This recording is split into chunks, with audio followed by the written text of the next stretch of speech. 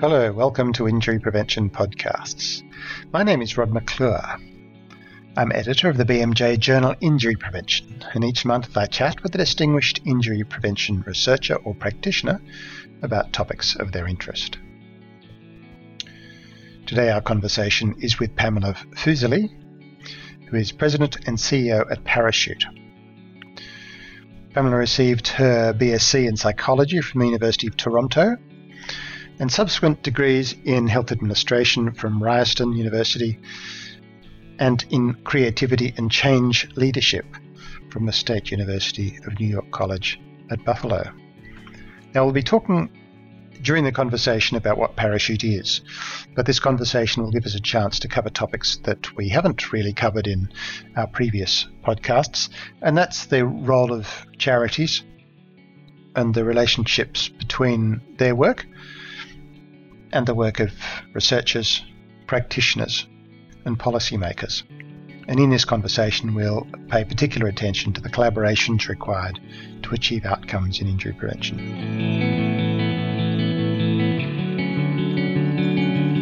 Hello, Pam. Hi, Rod. Nice to see you. Yes, great to catch up again. Hey, could you start off by telling us a little bit about yourself, please? Sure. So I am the president and CEO at Parachute, which is Canada's national injury prevention charity.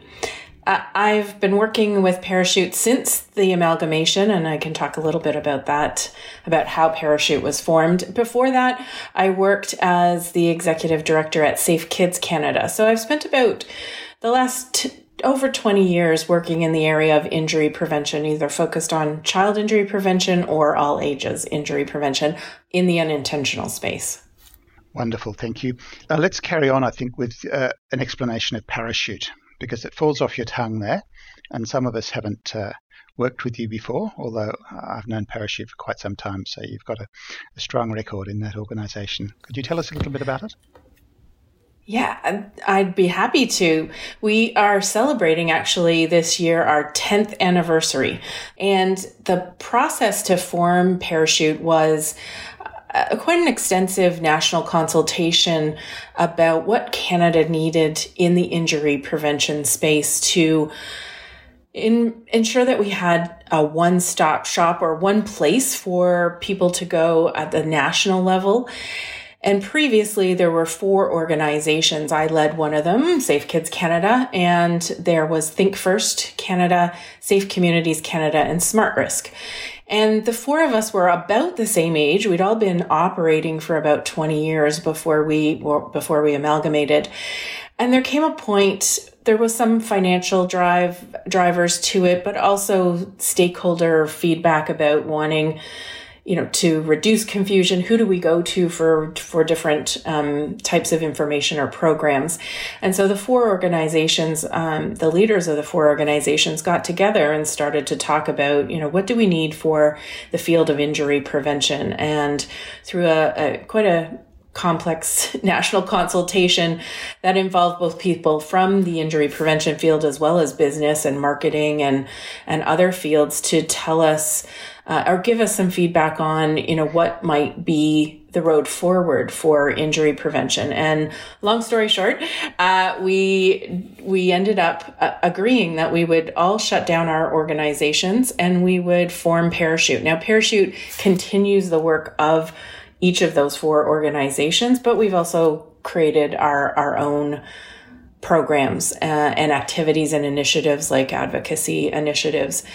And really the purpose for Parachute, and I think it's really important for people to know that our vision is a Canada free of serious injuries, but really the goal for us is Canadians living long lives to the fullest. And that's embedded or baked into our philosophy and the way that we conduct our business is if we are looking at the leading cause of injury or death to Canadians aged 1 to 44 and the 3rd leading cause for all ages in Canada, in order for people to live a long life to the fullest, one of the major things that needs to be addressed is preventing serious injuries. So, that are fatal or very serious. We're not talking about the bumps and bruises of everyday life.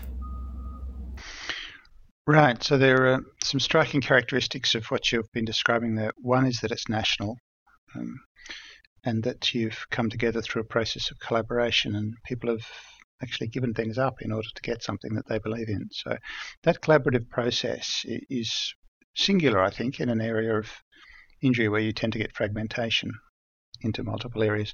So you've achieved something big there, and you've also got a history that goes back almost not quite as long as modern injury prevention, but it's at the 90s, I guess, if you start taking into the origins of the original organisations. You also talked a little bit about the whole field, just the way you talked about the whole of Canada, and then you talked about injury prevention taking into account business interests and taking into account population interests and whole of health rather than simply injury prevention.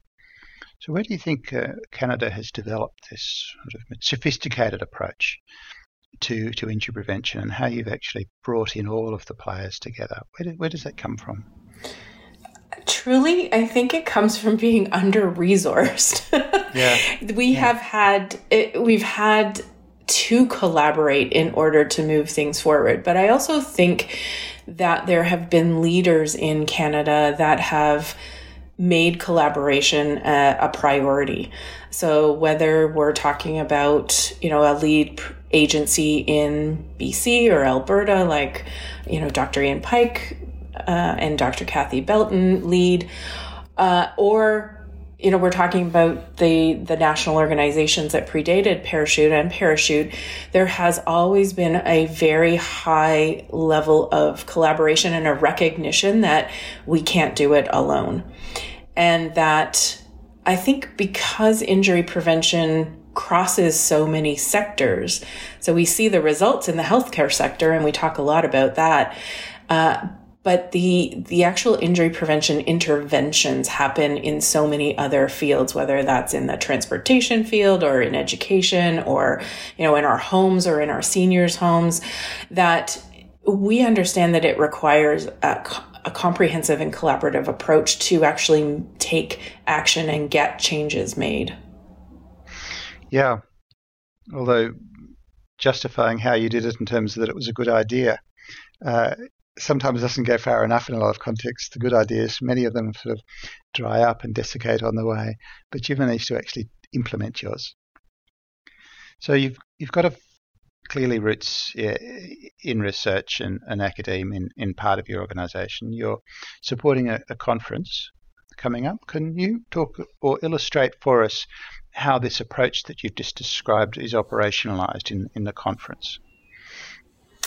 Right. So yes, the Canadian Injury Prevention Conference is coming up in Parachute, and the BC Injury Research and Prevention Unit and the BC Centre for Disease Control are all co-hosting it. It's taking place November 2nd to 4th in Vancouver. And this is the first one since 2013, first national conference. And that what I would say is one of the only downsides of the amalgamation. Previously, the four national organizations ran a Canadian Injury Prevention Conference every 2 years, but that divided the risk amongst the four of us, whereas it really fell all to Parachute. And so this actually is a really good example of what I was just describing in terms of collaboration. So our partner, Ian Pike in BC, they were planning a conference in BC and approached us to ask if we might want to co-host and make this a national event. And that to me was the perfect solution to being able to provide another forum for those working in injury prevention to come together. And so the conference is focusing on some of the leading causes. Some of the streams are in, motor vehicle crashes, in falls, in particular, poisoning, concussion. It sort of runs the gamut. We also are having a couple of very interesting panels that are going to look at issues that cross different topics, so that are not specific to any one injury area. One is, why isn't injury prevention a priority, especially in public health, in terms of resources, financing, that kind of thing. You see it more locally, injury prevention being a priority, but not at the provincial or national levels as much as it should be commensurate with the burden. I think that's the key. There is work going on. I wouldn't want to mislead anyone, but it really is something that isn't as high a priority as it should be. The other is the issue around data and surveillance. So there will be a panel looking at, what is the data and surveillance current situation in Canada, trying to understand what the priorities are going forward. How are the challenges to, having 3-year-old data in Canada? How does that impact those of us who are working in areas like advocacy and knowledge translation and things like that? We're also going to have a panel on how to reach out with social media and the partnerships between corporate NGOs and the public. How we have seen some successes through program initiatives like Preventable that has launched out of BC. So we also are going to have an equity and inclusion panel. So to take a look at what role does equity and diversity and inclusion really play, that social determinants of health, and how important those are in the injury prevention field and to our successes. Great. You mentioned a collaboration. Is it with the Canadian CDC in terms of the conference? with the BC CDC. So that's British Columbia Centers for Disease Control. Yes, right. We have a federal agency called the Public Health Agency of Canada, which is similar. Right. And yet, and presumably some of the national data collection would occur through both of those two organisations, both for the province but also for the country. Exactly. It's collected provincially and territorially, and then it's rolled up into a national. So the data we get comes from different sources, and some of those are reported in different ways. So death data is reported in a calendar year, emergency room data and hospital admissions in a fiscal year, so in a different fiscal year. So yeah, so we're going to have a really good conversation, I think, about what that means to those of us who need to work with data and in order to show what the priority is and where the focus should be on those serious and fatal causes of injury. Yes, and you're speaking about those challenges from a country which has actually got quite a well-recognised history of data linkage and use of good quality data. So it just shows the complexity of data integration in general, doesn't it? Yeah, absolutely. Data use for health purposes. You also talked very much from a classic public health understanding of disease when you were talking then. You were talking about burden of disease, you were talking about social determinants, you were talking about the various cultural impacts on people's lives and societies that actually have adverse consequences and beneficial consequences. Now, do you think public health in the modern age is actually also not actually recognised at that level of complexity, that we tend to trivialise all conversations around health to a much more health service provision type conversation? Yeah, I would agree. I mean, except for the role of public health in the past 2 years throughout the pandemic, I don't know that the public has a good understanding of the role of public health and the idea that, public health you need every day in various ways. Whereas the medical or acute care system, healthcare system, is the one that gets the most attention and a lot of resources commensurate with, what the impact can be. And, recently after the pandemic, people will argue whether the pandemic is past, or we're past that or not, but there has been a huge drain on our healthcare system and our healthcare services, in particular, our hospitals. And it's been interesting to listen to the conversations that have been happening about how much more resources are needed in terms of finances as well as human resources. And not once have I heard any conversation about the role that prevention could play, whether that's injury prevention or other. But if you take a look at even, an estimate of about 15% of ER visits, having to do with, related to preventable injuries, even if you took that out of our emergency rooms, not to save that money, but to reallocate it to more important, more medically needed interventions and solutions and services, what that could mean. But the upstream approach, I think, it makes sense, theoretically. But I think when you get down to the making decisions on where those dollars are going to go, that's not what comes up in priority. And it really could be a very effective solution, or at least partial solution, to some of the healthcare crisis that we're facing. And I'll come back to that, because I think that is one of the big challenges that we have. But the reason why I wanted to divert a little bit around the side is locating injury prevention in a conversation, and where is the place that conversation is had in public. We talk in the journal Injury Prevention very much from a public health perspective, as along the lines of you described. But there are injury prevention practitioners who probably don't see themselves as public health practitioners, and that would see themselves, for instance, as road safety advocates, or even in areas of falls, drownings, poisonings. There are groups who operate outside the health area, but inside what you've described right up front as the totality of causes that we need to be working on.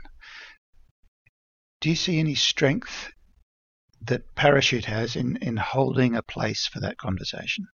Because I'm not sure that place is well held inside a health service provider, a classic health service provider, and perhaps is not best held in any one of the subgroups.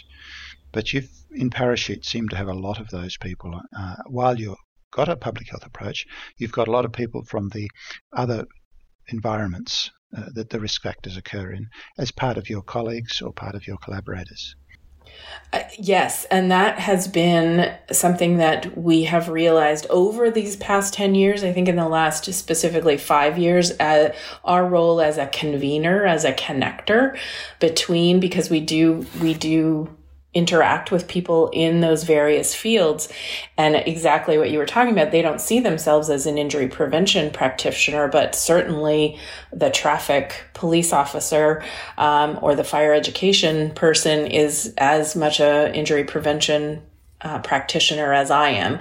And so, yes, connecting those. And one example is in the road safety area that we've been working on for quite a number of years, is we realized that some of the interventions that we were looking for from a road safety perspective also had outcomes that were in line with the environment or climate change and healthy, active living and mental health. And so we've spent a lot of time trying to bring together representatives from all of those groups, including the urban planners and the traffic engineers and the typical injury prevention, the usual suspects, as you will, together to have these conversations. We just released a report called Change for Good Roads that takes the first very formal step in that, and looking at recommendations that we all can get behind. Because if we are collective in that way, calling for changes like bike lanes or, other interventions, more public health or more public transit use, we can support each other in getting those changes. And we're stronger, I think, as a collective than our individual voices. And those making the decisions, having to make those policy decisions, if they can tick a couple of boxes with one action, that makes a lot of sense from a number of different areas. So we do see ourselves in that role. And more recently, talking about the field of injury prevention and practitioners in Canada, there isn't a designation, there isn't a degree that you can get in injury prevention, and that will work. Going that route would work for some injury prevention professionals mostly in the healthcare and public health sectors. But how do we pull in and engage people who are in the transportation sector, in Falls, in pharmacy, in occupational health, in all those types of areas where they could maybe even get a certification and then start to really build that field of injury prevention practitioners in the broadest sense, and pull them into the conversation. Because once you start to talk to them, they absolutely, I've never thought of myself in that way, but now I see how that connects to injury prevention. I think the other piece that keeps those separate, and we had these conversations when we first were talking about amalgamating, is when you talk about cancer, you understand intrinsically that that means a number of different types of cancers. We have the opposite problem. When we talk about motor vehicle collisions or falls or poisoning, people understand those. They don't see them as a collective, as preventable injuries. And so I think that's part of the struggle that we continue to have. It's really, what's the point of high leverage? What would we do next to the point where it becomes, again, as it might have been perhaps about 20 years ago when we kicked off all of these organisations, there was a point there where something had to happen. The road crash problem was escalating. We were generating an inordinate number of risks through our engineering processes that we had to then re-engineer out. We've moved past that, perhaps, where people accepted that is something that we can do, but in social contexts where we're engineering troubles that we need to think through the social determinants of to engineer out. So you've described a dilemma that we have around, do we take injury and make it everybody's business, which people have talked about, but in that case you sometimes dissipate it and lose focus, or do you try and call out what injury is and insert it into key points and get people to call themselves injury prevention practitioners even when they didn't think they were? Or is there some sort of strategic exchange which goes on, which I think is where the point you arrived at, is where you have a conversation and you work out what's in everybody's best interests to achieve their own individual goals, and recognize that by working together, you're achieving an injury prevention goal at the same time. Parachute seems to be a mechanism for having done that better than any other example I can think of at the moment. So where would you go next with where you've got to run that flag up the pole and say, right, we're now at a point where we can use this to step forward into injury prevention future? It's a really good question, and I don't know that we have figured it out yet. I think what we have used is this success from this collective that we've created in the road safety field, and looking at how do we apply that in the falls prevention? How do we apply that in poison prevention?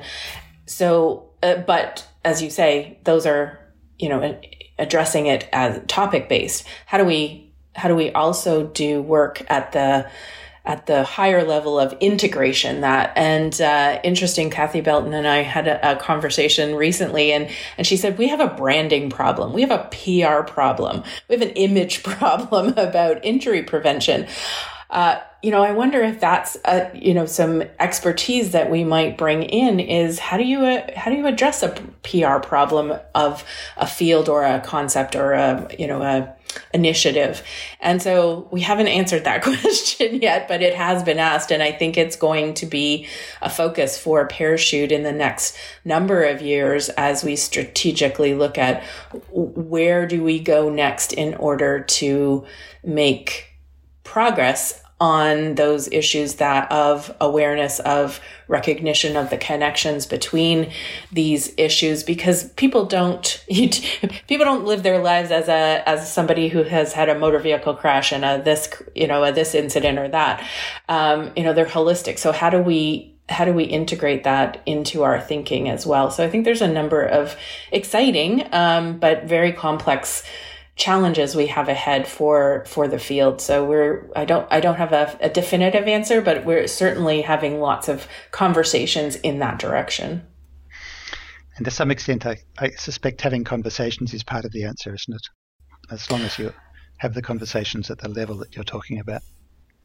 Yeah, absolutely. Keeping the conversation, the channels of communication, and, talking to, as many people, and finding champions who either have a personal connection to it or they understand from a business perspective. When we talk about fall prevention, I said we need to be talking to the construction industry and the real estate industry, and they don't see how they are a conduit and a player in the space of preventing injuries for seniors.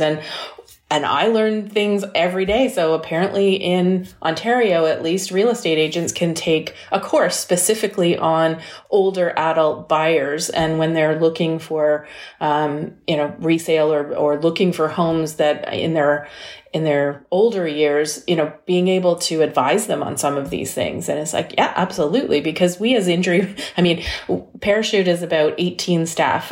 We certainly can't be everywhere in Canada, and we can't be in every sector. So how do we make those connections so that we can leverage those networks that others have? Yeah. And that might be a great spot to leave it. Conversation, thank you, with this notion of leveraging across the entire community and the conversations that you're setting up for the future. I would like to be at that conference, unfortunately won't be, but it sounds like it's going to be a fascinating one. Yeah, I hope it is. I think there's real excitement about getting together again and some of the innovative things that we want to talk about and be able to explore. Thank you very much for your time, Pam. Thanks, Rod. Our conversation today has been with Pamela Fuseli, the President and CEO at Parachute. For those of you wishing to learn more about some of the topics we've covered today, I invite you to visit the journal's website at injuryprevention.bmj.com. You may also wish to visit Parachute's website at parachute.ca. And once you're there, you'll also be able to find the website for the Canadian Injury Prevention Conference details. We look forward to you joining us again next month. And I remind you that you can download Injury Prevention podcasts each month on the first Thursday from your favourite platform or app.